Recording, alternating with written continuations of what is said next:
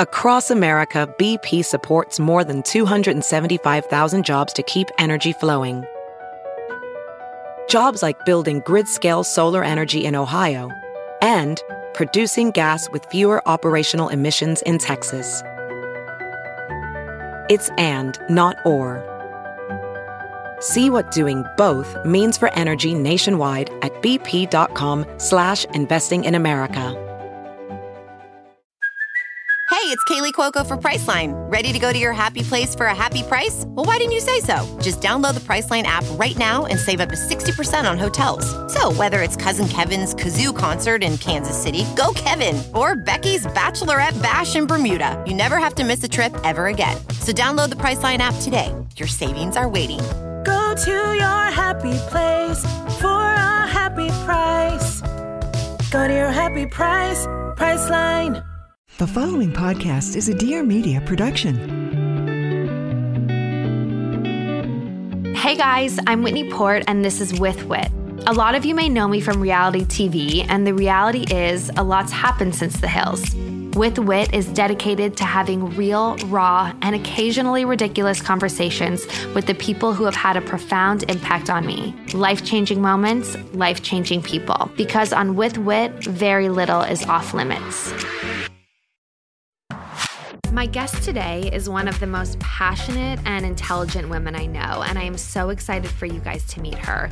Erica Chidi Cohen is an educator, author, doula, and the co-founder and CEO of Loom, which provides empowered health education for everybody. She has written an amazing book that is a must-read for all of you soon-to-be moms, titled Nurture, A Modern Guide to Pregnancy, Birth, Early Motherhood, and Trusting Yourself and Your Body. I met her because I actually went to a weekend version of this book where Timmy and I sat with about 5 other couples and learned all about what we were in for, what labor was all about, all this stuff that you don't realize is going to happen to your body that you want to know and feel empowered for.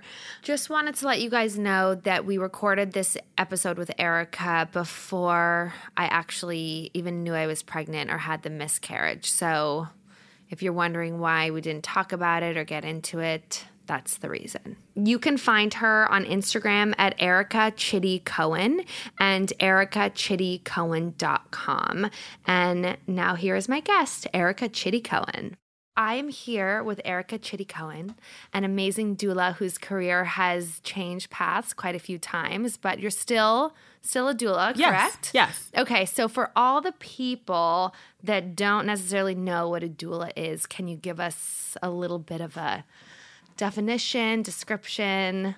Yeah, of course. So I am a birth postpartum doula. I'm also a lactation educator counselor, and I am the co-founder and CEO of Loom out here in LA that provides empowered education from periods to parenting. And in terms of what doulas do, I think the best way to describe a doula is we are there to help people feel confident and feel anchored in their birth experience, if that's what they're going through. Or doulas also work around other reproductive experiences, whether it's postpartum or if someone has, lost a baby. There's a lot of different ways that doulas can show up. And I think especially for first-time moms, going through the process of pregnancy and getting ready to, go through the process of birth can feel really daunting. And so doulas really are normalizers. So the things that are going on during your pregnancy that can feel really just like odd or bizarre, or things that are happening in the birth that can feel like, whoa, this doesn't feel normal. For a doula, they've been through the experience a number of times. And so they can kind of help pull you back and say, you're doing great. This is what to expect. You're like right on target, which I think that ability to have someone to kind of, touch back with and to help kind of get you more organized when you feel like you're flailing can be so incredibly impactful. And that's really how doulas show up, as educators and then as your kind of cheerleader and kind of normalizer through this very, foreign process. It's so amazing. It feels like something that healthcare should provide for every single woman that is ever pregnant, right? I know. I mean, I didn't even know, and this is probably ignorant and naive, but I didn't even really know what a doula was until I actually got pregnant, which is probably I mean, not surprising. I didn't know how a lot of things were going to go once I got pregnant, once I had the baby. I feel like it's really not until you're in it that you start learning about what is actually involved in it. But it's so incredible. And I heard about you, and Timmy and I actually took your 2-day labor course, which is now 1-day labor course. Yes.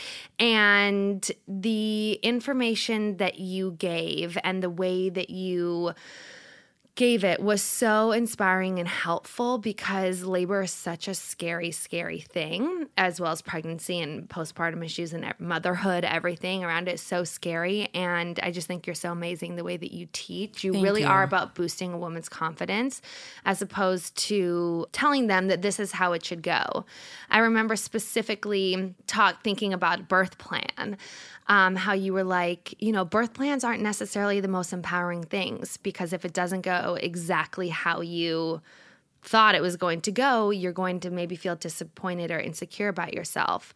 So what would you say? I mean, we're jumping ahead a little bit because I want to go back into getting pregnant and whatnot, but what kind of advice would you give to people who are like all about their birth plans? Well, I think birth plans are, like you said, they can be a little bit of a trap, because people can become very focused and fixated on wanting to execute that plan perfectly. And the thing about birth is that birth is fluid. Mm-hmm. The only thing that is constant or is something you can count on in birth is that it's going to change. Right. And so what I really want, pregnant people, women to kind of get connected with, as opposed to a plan, is their preferences. Understanding if everything is going well, if everything is going normally, here are the things that I would like to implement, right? And then, adding on to that is this idea of kind of educated ambivalence, right? So I think what I try to instill, whether it's through my book Nurture or at Loom, is that understanding your options is so key. Because if you're educated about, okay, this is what might happen if I have an unmedicated labor or a medicated labor, if I deliver vaginally, if I have a cesarean, you're going to go in feeling a sense of confidence, regardless of what's happening. The issue really is when you haven't gotten any real education and you already are fearful and you don't have an idea of this new environment you're going into. It's only going to heighten your discomfort. And so the idea is having preferences, being educated about those preferences, and then also being ambivalent, being like, you know what, I don't know how it's going to go, but I do feel educated on what could potentially happen. And that combination of education and ambivalence, I think, is so key, because it really protects you from this feeling of shame or this feeling of, oh, I didn't do it the right way. Right, because there is no right way. There isn't a right way. I mean, it is a physiological process. We don't necessarily know how the body is going to respond to the stressors of labor, although our bodies are built to do this work. Our environment, our world is not the same as it was, a millennia ago. And so we have to really understand that we birth the way that we live. And so we really have to look at that experience, or the experience of birth, more holistically. And I think that brings me to my whole concept that I think a lot of people potentially listening to this have heard, is that I really don't subscribe or believe in the term natural birth. I think it's very divisive. Exclusive. Exactly. Yeah, because what is natural to someone is not to another person, and natural doesn't really have a clear definition. No. I agree with you on that. Yeah. I always would never even say it right, because it felt weird to me to say it. And then now that you say that out loud, I'm like, oh, I realize why it felt weird for me to say that, because it feels exclusive. Yeah, it's exclusive, and it's hierarchical, and it's also competitive. It's inherently competitive to be like, I want a natural birth. We are all natural. We're all made of this world. And I think also the term natural birth is it's infantilizing. It's like, it puts you in this very kind of paternal dynamic where it's like, oh, this is, or not even paternal, I would say maybe a fundamental dynamic, whereas the process of birth is much more dynamic. And I think it's important for people to, rather than use this like euphemistic language around the experience, just call out the landmarks. Was it vaginal? Was it cesarean? Was it medicated? Was it unmedicated? Let's use really adult and, anchored language to discuss the experience so that we can have more empathy for everyone else's experience. And now, word from our sponsor. I've tried a million other deodorants, and Native is really the only one that works. I sweat a lot, you guys, out of a lot of different places. And I also really, really require something that's clean. There's so much out there these days that says how bad all of these, big brand deodorants are for you. So Native is one of those that will actually save away sweat, but also be good for your bod. As you guys know, I have a lot going on, and as I just said, I sweat a lot. So Native can hang with my workout, which is hot yoga. I mean, who doesn't sweat a lot in hot yoga, and who doesn't smell after hot yoga? Not me. Whether you're a busy mom or you have a 16-hour day, it really stands the test of time. Test it out and let me know what you guys think. People really, really, really love Native. They have over 8,000 5-star reviews. You can check them out on the Today Show, Women's Health, Elle, Good Morning America, Pop Sugar, Nylon, Hello Giggles. I mean, they are everywhere. Less is really more with Native. They have fewer and simpler ingredients, so you know everything that's in the deodorant, which feels like a big relief. Aluminum may be linked to some serious health ramifications. Although Native is priced at a slight premium when compared to conventional deodorants, it is safe and effective. It also comes in a wide variety of enticing scents for men and women. Plus, they release new limited edition seasonal scents throughout the year. They also offer an unscented formula and baking soda-free formula for those with sensitivities, especially for you women that are pregnant. I know scents can obviously be icky for you, so this is a really, really good one for you to try. The classic deodorant scents include coconut and vanilla, which is their most popular, the lavender and rose, cucumber and mint, and eucalyptus and mint. I personally like the eucalyptus and mint. It feels like I've just left a spa. They offer free returns and exchanges in the USA. So subscribe and save 17%. You guys can save $2 per stick and have Native conveniently delivered to your door every 1, 2, 3, or 4 months, depending on how much you need it.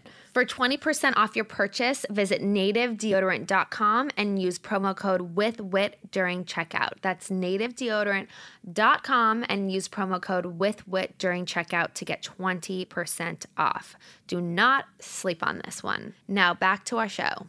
I want to go back to the beginning a little bit and for you to tell me a little how you got into this. Like, was there a day you woke up and you're like, I want to be a doula? Like, when did you even learn that something like this existed, you know? Well, I was actually really interested in becoming a midwife. Okay. And so en route to that point, I was doing all my nursing prerequisites and found out about doulas. Mm-hmm. And, I have, kind of a fun background in a couple different industries from, PR, communications, art, all of that. Mm-hmm. And kind of one of my best skills is being a good communicator or being a good educator. Yes. And taking like really complicated concepts and making them simple and easy to digest. You are very good at that. Thank you. Yeah.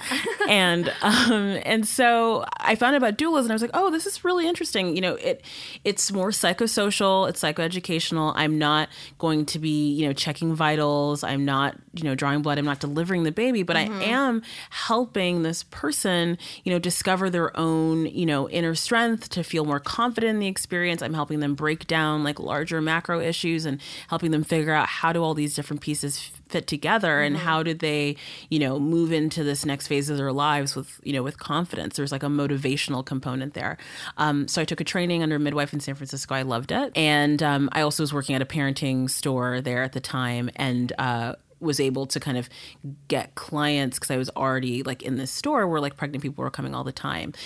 So I was able to grow my practice pretty quickly through that. And before I went to college, I went to culinary school. And so I had this like food background and I was able to kind of build that into the pregnancy work and build that into the postpartum work. Because the nourishment is so important from the second someone, even from trying to get pregnant, nourishing your body is so important. I know you helped my sister a lot because she started to think about getting pregnant and wanted to be on prenatals and you told her the whole regimen. So for people that are even just starting to think about wanting to get pregnant, what is like your formula for them? I mean, obviously each person has something different, but what would you suggest? Well, I generally? think the three things I would say would be, one, make sure that you're taking a good prenatal. It's really important to make sure that your prenatal has a good amount of folate in it, or methylated folate preferably, because that's more bioavailable, and we know that folate helps to prevent neural tube defects in a fetus prior to double-digit weeks of gestation. And that's typically when most people don't even know they're pregnant. So, and folate doesn't get stored in the body. You have to continue replenishing it. So making sure that that's there. Okay. And then the other thing I would say as well is to make sure that, like I said, taking that prior to even thinking about getting pregnant. Right. Like even if having that in your body. Yes. And being, you know, in your blood before you're even starting to correct. try. Like at least 3 months, 6 months prior, just like jump on a prenatal if you're thinking about it. And I really love Rituals prenatal. It's like direct to consumer. Okay. It's all like really clean and vetted and all of that. And I'm taking their 2-a-days right now. Yeah. I got them at your event. Yeah, I love them. I love them too. Yeah, I've been taking Rituals since they started, and I think it's really fantastic. And I like that it shows up because that's going to stop the potential of you interrupting getting it into your system. Right. So I would say definitely for sure with the folate. Okay. And also vitamin D is really key to have, and a good amount stored in the body. And then the second thing I would say also is just, starting to understand your cycle, having an understanding of, when you're actually, bleeding and when you're having your period, understanding when you're ovulating, trying to get a little bit of a picture of that. Can you tell us what that is? Because I still don't even know. Yeah, of course. So and I got pregnant and I don't even really know how. Yeah, well, that's everybody. Yeah. I mean, so again, it's like our culture hasn't done a great job of providing good sex education. We get it in 6th grade, but then 20 years later is when we're starting to want to get pregnant. Exactly. Or not even 25, 30 years later. So it's like, we need the sex ed earlier. Well, the quick version is there are 4 phases of your menstrual cycle. So there is menstruation, that's when you're bleeding. And then there is the follicular phase, which is when the bleeding ends. And then there's ovulation, which is around 1 to 3 days of the month. And then there is your ovulation phase. And then there is the luteal phase, which is around, anywhere from 10 to 16 days of the month. So you basically have 2 major phases of your menstrual cycle. There's pre-ovulatory, which is your period, and the follicular phase, and post-ovulatory, which is your luteal phase. And in terms of when you're able to conceive, there's actually only about 7 days, 6 or 7 days within the whole. I thought it was like 2 days. No, it's a little bit longer. And also sperm has a pretty long half-life in the body, up to 3 to 5 days. So, when we're thinking about getting pregnant, you're trying to optimize that window of days. And in terms of ovulation, ovulating is typically, coupled with feeling, more high energy, kind of more communicative, like, feeling more aroused, not just sexually, but also just generally more kind of hyped up on life. And then, monitoring something called your cervical mucus, which is released from your cervix, which is the opening of the uterus. And the uterus is where babies are grown. And so, you're welcome. And so that cervical mucus changes throughout the month. And right around ovulation, it goes from potentially being more like a lotiony texture to looking more like the consistency of egg whites. And so for people, raw egg whites, by the way. So for people who are trying to get pregnant, you want to start to just notice the shifting of that cervical mucus and not just tracking when you're bleeding and when you're not bleeding, but just looking at the entire cycle and noticing the waxing and waning of your energy. It's going to help give you a better picture. And again, understanding that it's not just like a 48-hour window. Right. It is a much wider window. I had no idea. And do you tell anybody to use those period trackers, the apps? Yes. I love Clue. I think okay. Clue is really great in terms of just straight kind of period tracking. And you can track cervical fluid there. You can track bowel movements there, because actually your bowel movements typically will pick up like right around when you get your period, just due to like a hormonal flux that's going on. And then I think Ava is another good tool. It's a wearable device that I've heard of that. Yeah. I've seen that on Instagram. Yeah, it's good. I mean, it tracks your basal body temperature. And the thing about basal body temperature is it's helpful. It's it's a piece of reflective data. So when you've had elevated temps for around 3 days, that lets us know that you have ovulated, right? However, in terms of optimizing, that period of time to actually conceive, we're a little bit more interested in your cervical mucus and what's happening with that, because that shift in cervical mucus is going to be the first indicator that you're heading towards that fertile time of the month. Got it. So it's not just automatically those 7 days after you stop bleeding. It's around... Typically, so around day 10 from the first day that you have your period is going to be the day when you'll start to have some cervical mucus change. Okay. And then typically your peak of fertility is around day 17 to 21 from the first day that you bled. Okay. So counting all the way out to there. Right. If you have a normal, regular cycle, right? But what I think is important to remember is that you can start trying to optimize that upcoming high fertility window by having sex more regularly, kind of say from day 13, 14, 15 onwards. Gotcha. And kind of using up the maximum amount of time and that period of time. Or if you're working with a donor, same thing, trying to kind of work in and around that period of time. Got it. Okay. That's really helpful. Yeah. I mean, I'm not trying to get pregnant right now, but I'm sure there are a lot of people listening that are. Yeah, who they're are. thinking about it. Always. Yeah. Okay, I want to talk about miscarriages because I feel like it's this word that we hear but that no one really talks a lot about. I think that there are a lot of struggles with motherhood that people are really starting to have a lot of conversations about, but that miscarriages are something that's this silent thing that women are struggling with internally because, one, they don't really – a lot of them haven't told anybody that they're even pregnant yet, so they're not really ready to share anything or talk about it. And also it feels – I think it can feel shameful to people, like they didn't do something right or their body didn't. What kind of words of wisdom or support do you give to women who have suffered them? And also just how common are they? Because I think that they're a lot more common than we actually even know. Yeah, definitely. Well, I think the first thing I want to say is anyone who's listening to this that's had a miscarriage that, I'm just sending you so much love and support. I think there's a tendency to kind of trivialize a miscarriage when it's oh, I was only 4 weeks or 6 weeks.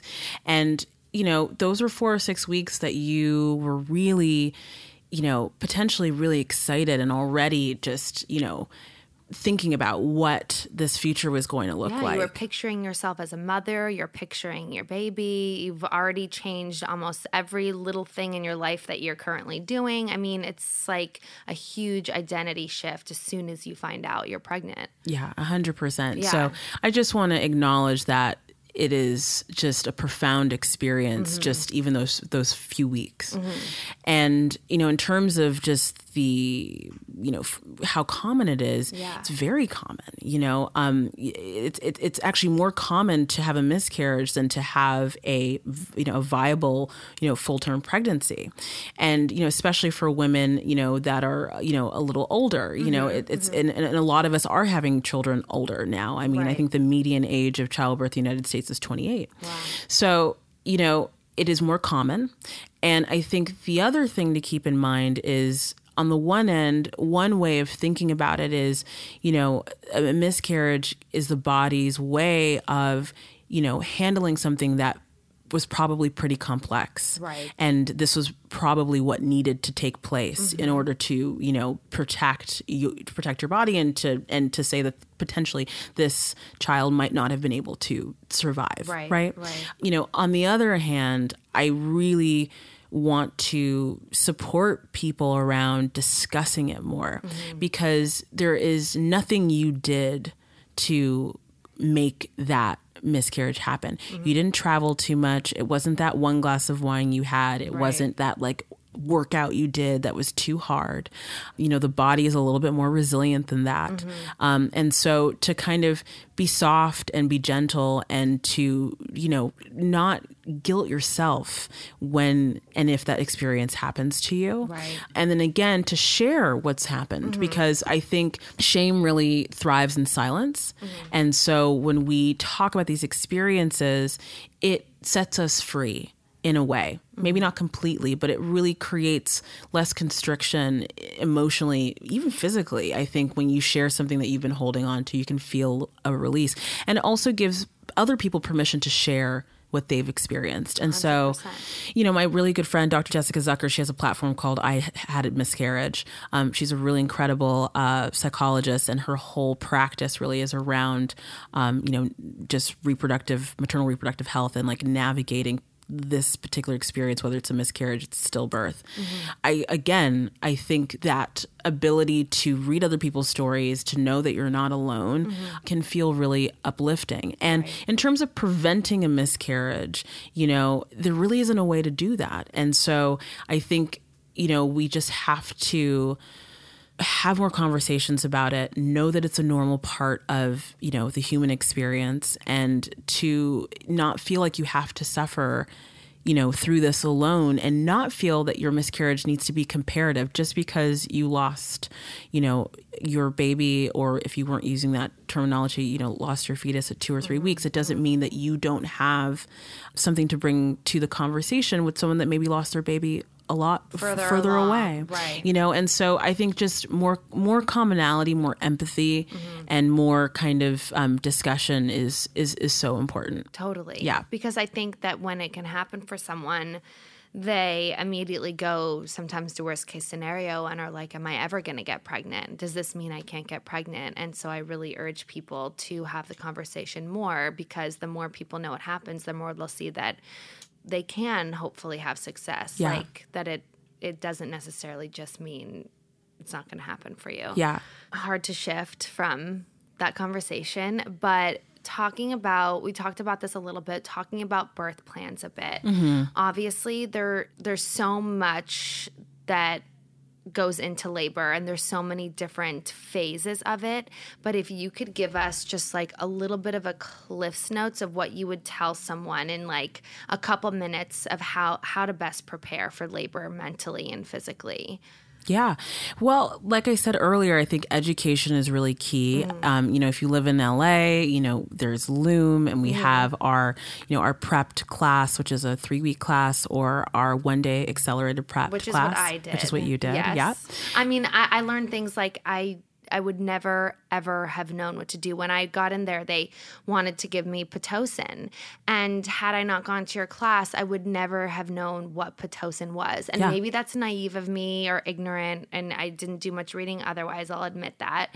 But just to have that empowerment to know that, okay, this is what will happen if I do, this is what will happen if I don't. Like, this education is so important. If I could give any advice to anybody, it would be to just educate themselves on labor. So that's why I'm asking you to give the Cliff's Notes. Yeah, definitely. I mean, I'm on the same page as you. And in terms of things to keep in mind with labor is that the hope is that everything goes smoothly, right? And we have to keep in mind that your body and your baby are built to move through this process.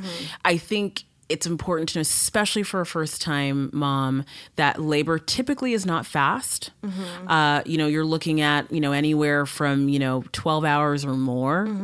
And so just to be patient with that process.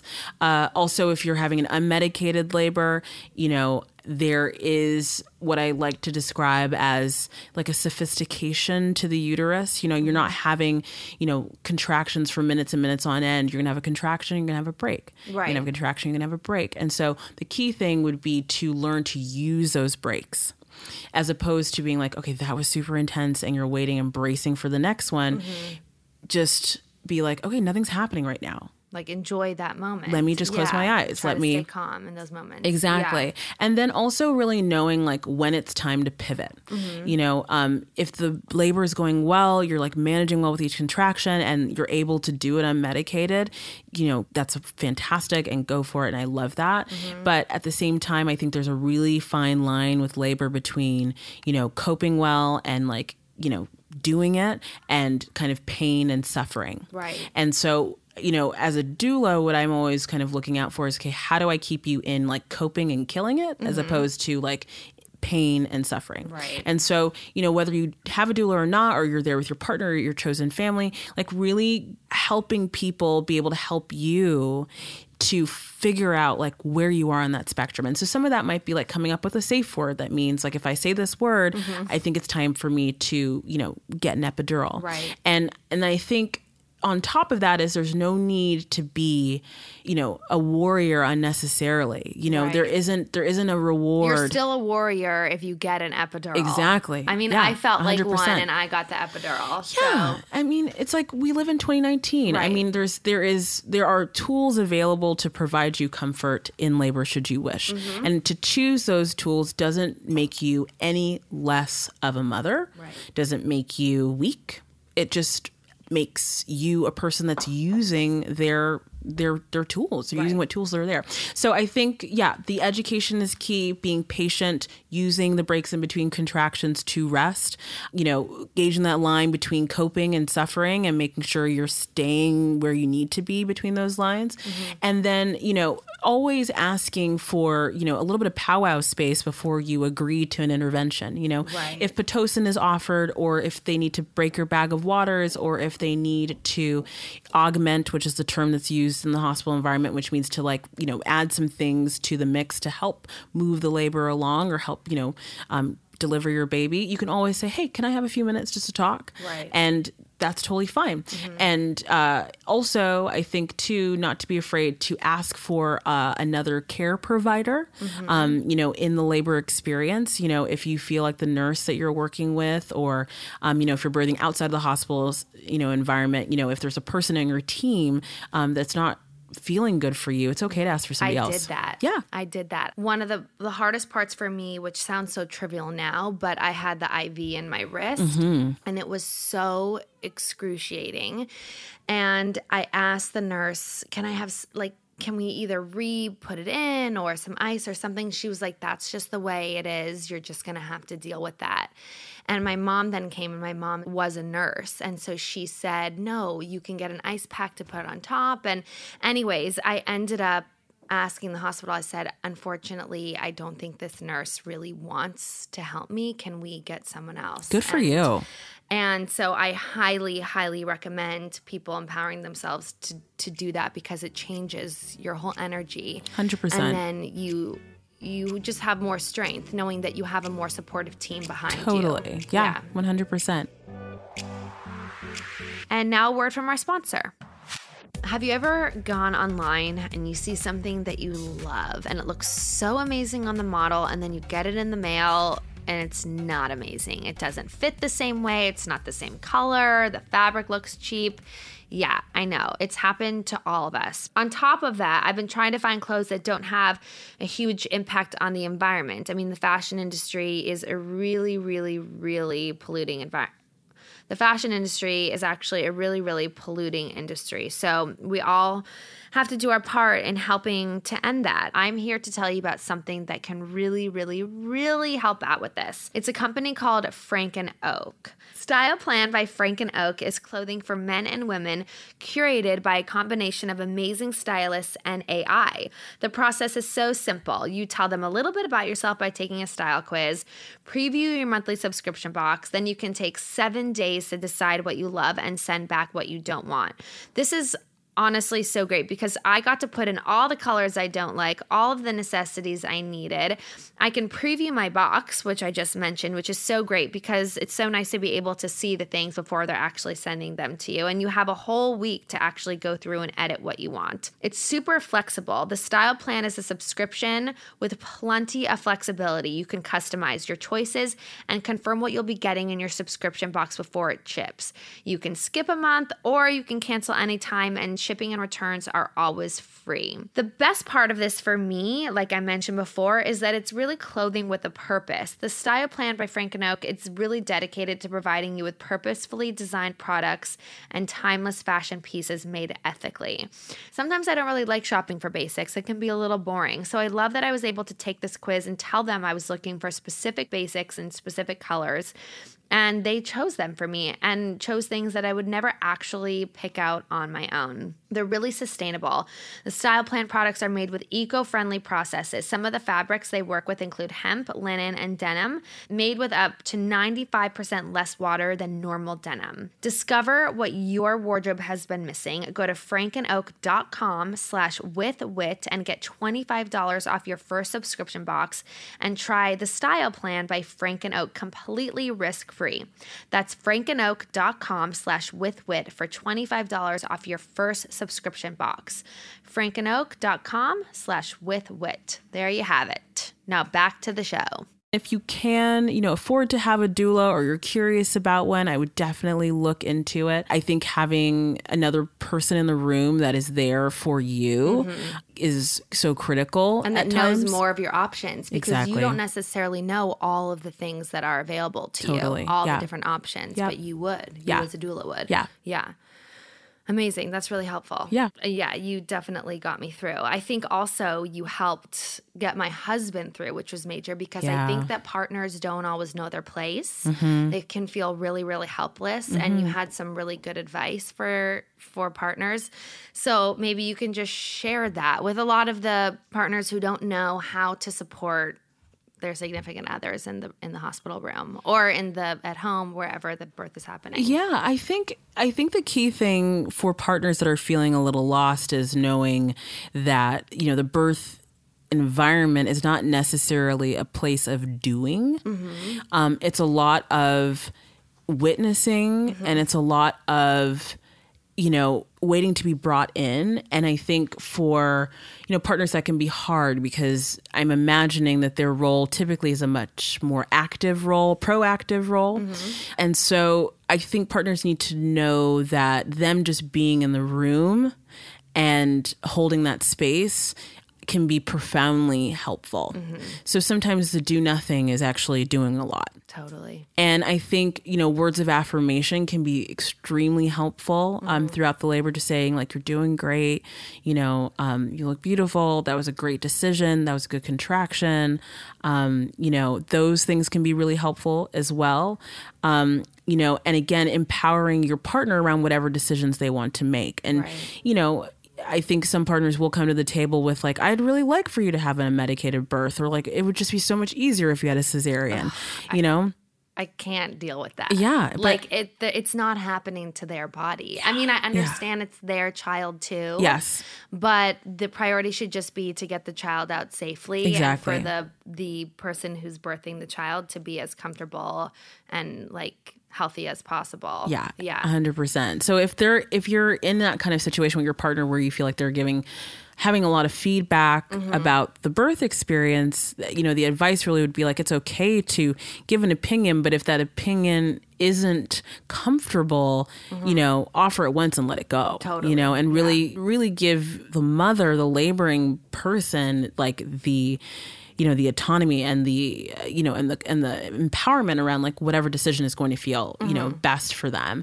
And I think too, like for partners, make sure you're going to the classes too. Like, in labor, a mom is preoccupied. And so, really what I typically look to partners for is to remember the parts of the class. Right. Because, the mom is not thinking about all the different technicalities. Exactly. Right. Yeah. And so to kind of be the lookout, to be the advocate, to be the one to kind of run interference on friends and family members, or to be the one to ask for another nurse, So, again, it's like on both ends of the spectrum, from like doing nothing is actually doing something, to having the tools and information to be effective if things need to pivot, or if there needs to be reminders of like, certain things that, need to happen. So I think those are the ways that, that partners can be helpful. And then also recognizing that although it's a child that you're going to share, it's a physiological experience that will only be hers. Totally. So really honoring that and allowing her to have that, sense of empowerment around whatever decision she's making. I think it's really important what you said about the partner going to the classes and doing the learning and helping with the preparation, because it is such a huge responsibility for for the partner who's having the baby, and it sets up a good relationship moving forward for all the things that you guys need to share together. Mm-hmm. You know, this needs the attention paid to labor needs to be paid to all of the things 100%. Leading up to it. I mean, breastfeeding, which is what I want to get into next, is like having Timmy support and him being in all the hours with me with the lactation consultant and the baby nurse and the pediatrician and then the plastic surgeon who I went to that helped clear mastitis, like having him by my side to listen to all those things, not only just to help me with all the technical things I wasn't remembering, but to feel his support was just unbelievable. So helpful. So breastfeeding. I obviously had a really, really hard time with breastfeeding. Yeah, I remember that. It was excruciatingly painful for me. I ended up getting home from the hospital, and I think it was like night 2, I got some formula because it was too painful for me to actually breastfeed. And then within 5 days, I switched to exclusively pumping because the pump wasn't as painful as him actually latching. And then I pumped exclusively for 6 months and got mastitis 3 times. Kudos to you. My exclusive pumping moms. So I'm like, I don't even know how I did it, but we need to talk about why women think that breast milk is the best thing for the baby. Like, why are we forcing ourselves to these insane extremes in order to breastfeed our babies? Is it that much better than formula? I mean, I know that's kind of a scary question, but it's not a scary question. I mean, we can ground it in logic really quickly. Yeah. I mean, the fact of the matter is breast milk is a superior fluid to formula. It is.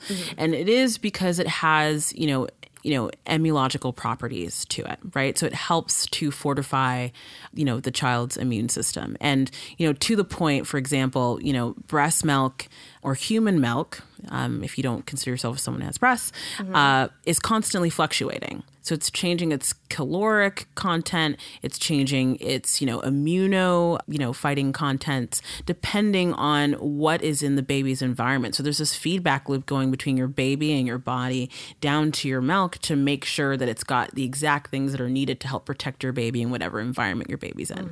And so that's something that formula, although it's going to help your baby thrive and grow, and it's going to be nutrition, and your baby is actually going to be perfectly fine, it's not going to change its contents based on what your baby is needing. So you're dealing with a fluid that is static but nutritious, and a fluid that is dynamic and also nutritious. Got it. And so those are the pieces. So when we think about like why are we making the effort to breastfeed, from just a health perspective, that would probably be base one. From there, in terms of just what it does for the mother-baby dyad or the mother-baby relationship, it definitely provides, a different layer of, connection hormonally, physiologically, not psychologically, just what happens every time your milk releases from your breast. There's an oxytocin release. And when we release oxytocin, it is the same thing that's released in our body when we have an orgasm. And so, you just feel there's just this intense like circuitry loop of just like, this deep, intense love that is primarily physiological, right? Now, cutting back to formula, when you're holding a bottle and you're feeding your baby, you're still going to feel those maternal feelings of love. You're still going to have like a dopamine response. Like you're going to have some physiological components that are going to obviously bond you with your baby, but there isn't this kind of specific mechanism to kind of perpetuate that process that happens with breastfeeding. Okay. So that would be the other thing. And obviously when you're breastfeeding, you're burning some calories. There's like this also like physiological benefit for the mom too. And also with the hormonal flux you're going through, like getting this nice hit of oxytocin like all day, every day feels really nice. And it helps kind of like ebb you out of the, the kind of ups and downs you're probably having, hormonally. So those are some interesting components that really do help kind of, anchor the argument of, why human milk might be preferable. Yeah. However, what we have to realize is, again, it's this whole idea of we birth the way that we live, right? We also feed the way that we live. Our culture is not supportive of women who want to breastfeed their babies. There's not enough comfortable places to, feed easily, like in the world. There's a lot of like stigma. People look at you, they make it uncomfortable for you to do this thing. There's like, oh, that woman's breastfeeding. Yeah. You can feel it, the eyes. Yeah. People, and then even if you're not breastfeeding and you're exclusively pumping, it's like, where do I do it? Where's the best environment? How do I get it home? So very little about our culture in this country is saying, hey, I really want you to breastfeed. Right. However, we're getting this intense kind of push back from the medical community to breastfeed. So for me, when I look at the situation, I obviously I do really support breastfeeding, but I also realize how hard it is because of the lack of support. And not just like societally, also just in terms of breastfeeding requires community. You don't just like latch your baby on and you breastfeed and you keep going. Like it actually, statistically, we know it does better when you have someone to talk to about it. You have someone to check in on you about it. And again, the affordability, accessibility of a good lactation consultant, of a good educator, counselor, it's not everywhere. No. And so there's a lot of like blocks around the ability to do that actual work of breastfeeding. And then when we look at our, parental leave, it's not really there. You go back to work at 6 weeks. Your milk supply is only established around 2 weeks. You're getting the hang of it at 4, and then you're out at 6. Right. So how do you sustain that? Yeah. And so when we think about the ability to breastfeed, it becomes an economical conversation. People that have the luxury of being able to exclusively breastfeed typically probably are in a situation where they can make their own schedule. They might not need to work that much. Like there's some kind of capability for them to be able to be home more. And that's not really available to a lot of people. Or on the other side, if you have the economic capability, to maybe do that, you might be in a job that is not going to make space for that. Right. So all of that in which to say, like, to my moms that are able to exclusively breastfeed, like, I am so like down for you and I love it and it's fantastic. But to the women that aren't and don't have an interest to, or don't feel like they have infrastructure to support that, it's okay. Well, what if it's not even about that they're not able to, or that they don't have the infrastructure, it's that they don't like it? Well, so here's my other piece. The thing about breastfeeding that I think I wish was discussed more is, our breasts are modified sweat glands. They're made specifically to do this job. Also, they provide pleasure, but hey, they're mostly to breastfeed, right? Yeah. You go from maybe not having a ton of nipple stimulation in your life to having a small person suck on your nipples for 16 to 18 hours a day. It doesn't feel great. No. It doesn't feel great. It's a lot of sensation. It's a lot of tactility. And for some women, it's too much. And just the sensation of the suction doesn't feel very good. And regardless of the hormonal feedback they're getting, the oxytocin, it's just not cutting it. This is what was me. Yeah. And then I was resenting the moment that I had to feed him. Yep. And then became resentful of my entire situation. Yep. And the thing is, if that is the case for you, I don't want you to feel any guilt or shame around that, because again, it's 2019. We have fantastic pumps on the market. Should you want to give your baby human milk from you can just pump. Right. And also, I think we need to give like more very loud like snaps and hand claps to our moms that are exclusively pumping, because it's crazy hard. Yeah. It's like, it's almost as hard as breastfeeding. It's harder than breastfeeding in a way. I didn't even realize. When I decided to do it, it was purely a physical thing because it was just so painful. So I was like, I'm just going to do this pumping thing. Yep. And my mom kept on saying, Whitney, what you're going through is so much harder than actually just breastfeeding. Why don't you try that again? And I'd be like, I just know I can't do it. And so for me, in my head, I told myself it was the easier, better option because I still wanted to give him my breast milk. But it's crazy. Just because it's not only the actual pumping that you're dealing with, it's then having to deal with all the cleanup and the parts and the transportation and the planning and all of it. Yeah.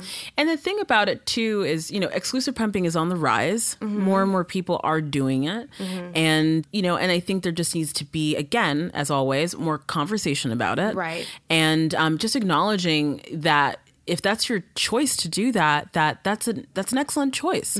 Your baby's still going to be getting that, nutrition. It's going to be getting all of those immunosupportive properties. It's a very rewarding experience, And for me, I think, again, just like I described with the birth component, I don't appreciate the competition and hierarchy within how we feed our babies. Yes. It's key that fed is best. And, if your situation allows you to be able to breastfeed, wonderful. If it doesn't, that's okay, because it's a long life. Right. And, this time is, again, it shapes where things go, but we cannot attach so much emphasis to one phase Yeah. and one component of the phase, And I think maternal happiness is really important. Do you think it's the most important yes, thing? 100%. I do, because besides a child that has, has an acute or chronic illness, obviously, that's a whole Their nother health thing. is the priority. Of course. Right. But in terms of if your baby is, doing well and meeting developmental goals and thriving, that maternal health is so important, because if you're not happy, it is going to severely negatively impact the child. And so I think we really have to focus on what is going to build her up, what's going to make her feel confident, and what's going to make her want to mother with ease and also mother with joy. Totally. And so if you are, fighting whether you want to breastfeed or formula feed, please feel supported around making the decision that's going to make you feel the most sane and the most comfortable, because you need those two components to be a mother that is going to be able to nurture her child, from a, calm and collected and organized place. Because everything else will fall apart if you don't have your wits intact. Yeah, absolutely. Literally, your wits intact. I didn't even think about that. And now a little break to hear from our sponsor. A lot of you guys have probably heard of Thrive Market before. It's an online marketplace on a mission to make healthy living easy and affordable for everyone. They offer the highest quality, healthy, and sustainable products available for every budget, lifestyle, and geography.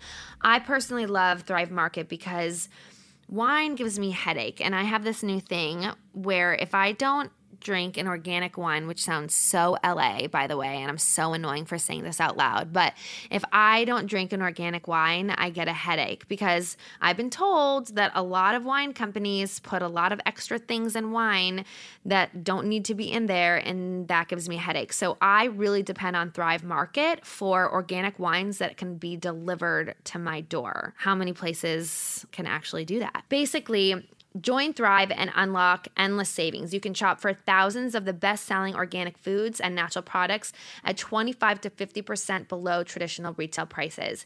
Do you guys know what else is at Thrive Market? Bundle. For all you pregnant and nursing women, you have to try Bundle. I've been telling you guys about it, but I won't get all into that, but just look up Bundle and get the tastiest snacks ever. Higher standards are Thrive's higher power. Shopping at Thrive Market means supporting a select group of brands that make the world a better place. They sell non-GMO food, snacks, vitamins, supplements, personal care products, eco-friendly cleaning supplies, safe and non-toxic beauty products, kitchen staples, home goods, organic baby food, kids products, and so much more. Plus, like I said, it's all shipped straight to your door. Find what you're looking for without actually having to look for it. They have this really easy filter system where you can filter your selection by the values that matter most to you. So whether you're paleo or gluten-free or vegan or kosher or ketogenic, you can shop for 90 plus values, also including non-GMO, sustainably farmed, fair trade certified, BPA free, and more in just one click of a button. That's how I find my organic wines, by the way. No more reading labels, because Thrive Market does the homework for you. Here's what I have for you guys. 25% off your first order and a free 30-day trial. Keep in mind that Thrive Market's prices are already 25 to 50% off. So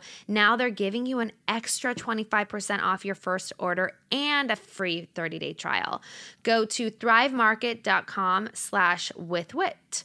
Many of you will be making a grocery run this week. I will probably be making 3. So why not give Thrive Market a try and shop from your home? thrivemarket.com/withwit, you guys. Go there now. And now back to the conversation.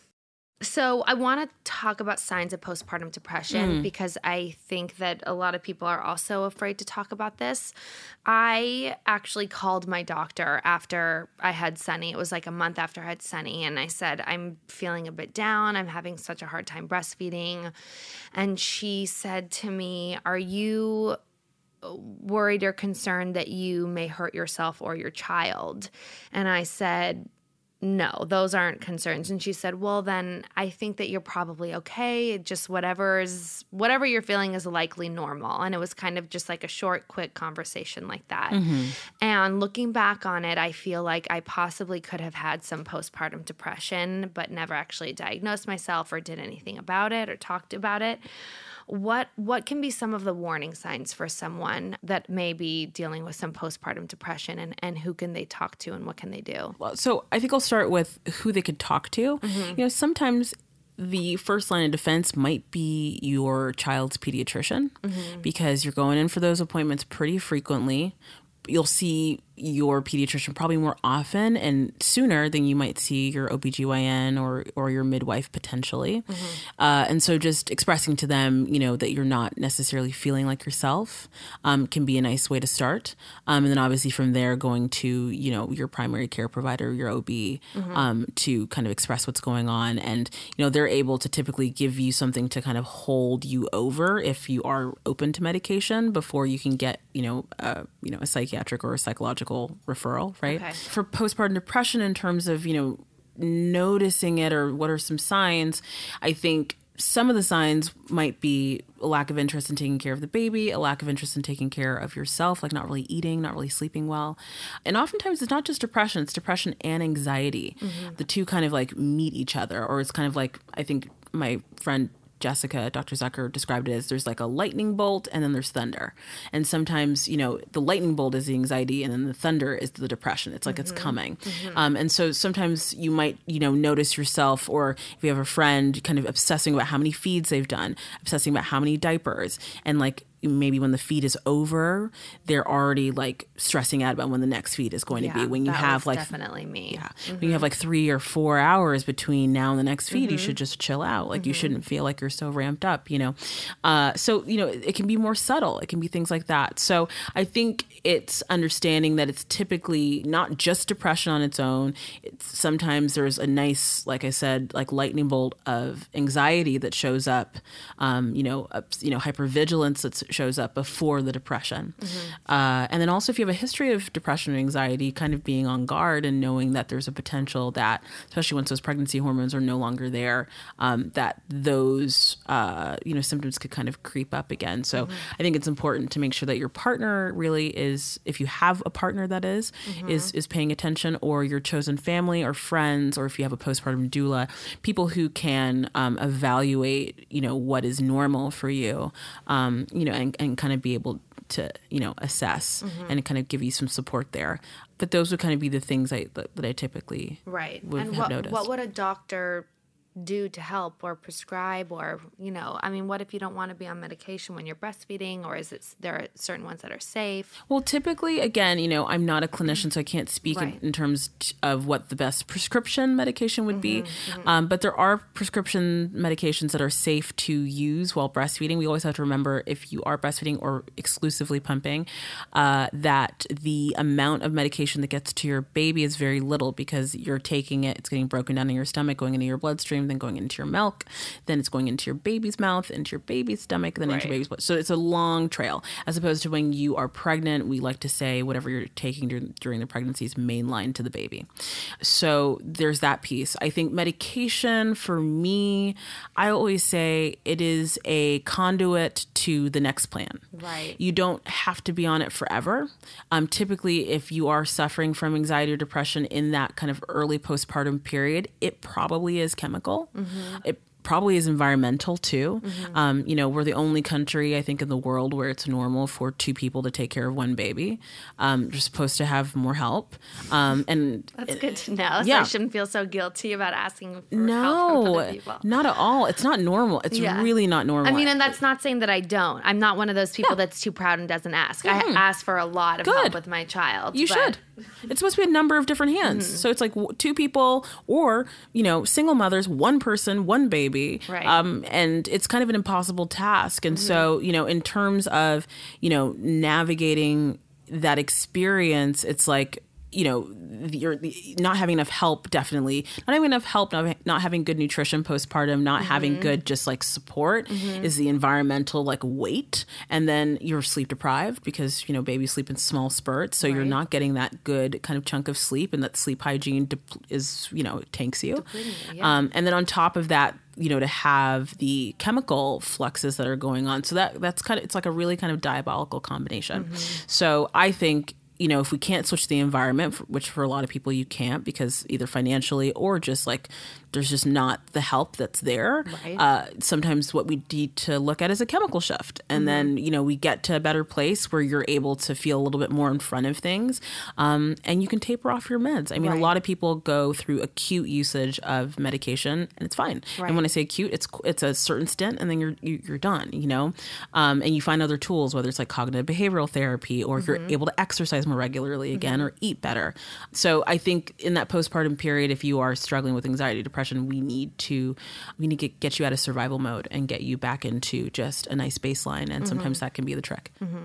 For me, I feel like it comes in waves. Like it's not only, I get that anxiety and depression like even still, and I feel postpartum sometimes, like it feels like it takes me back to the days of when I just had Sunny. And so I don't know whether that has anything to do with, generally speaking, just the identity shift of becoming a mom and how my life is just constantly changing every single day once you become a mom. Well, tell us where to find you. Tell us about your online course. Yes. So you can find me on Instagram. It's just my full name, Erica Chidi Cohen. And then my latest or newest offering, so I wrote a book called Nurture, and it is a guide to pregnancy, birth, and early motherhood. And I just released an online course that's a birth course based off of that book. So you can find out more about that at the Nurture Book on the Instagram again. And actually, we made a really special code for all of you listeners if there's anyone that would want to take the course. It's an online birth course, and it's basically a non-judgmental, option-filled support guide for anyone that's about to go through that experience. Amazing. I highly recommend it. Obviously, a lot of you guys are not in Los Angeles and don't have access to Loom and Erica. So if you want the education, I highly recommend checking that out. Thank you so much for coming. Thank you for having me. You feel so much better. Oh, good. Yeah. That makes me so happy. Really great. Have. Thank you. All right. Well, that was so much fun. I hope you guys enjoyed it. Always feel free to direct message me any more questions that you have about this. And don't forget to subscribe to the podcast and leave us your comments and let us know what you like about it or what you don't. You won't hurt my feelings. And don't forget to watch our recaps. Timmy and I have been watching The Hills every Monday night and posting our reactions to them on either Wednesday or Thursday. And so it's a really fun way. Sometimes if you don't want to watch the whole episode, you can just watch all the fun scenes that we react to. So if you're missing me on The Hills, definitely check out my YouTube. Okay, bye guys. Thank you guys so much for listening. I hope you loved this episode. Don't forget to subscribe, rate, and review because I want to hear from you guys. You can let me know what you thought of this episode or anything more you want to hear about. Thanks. Peace in the streets.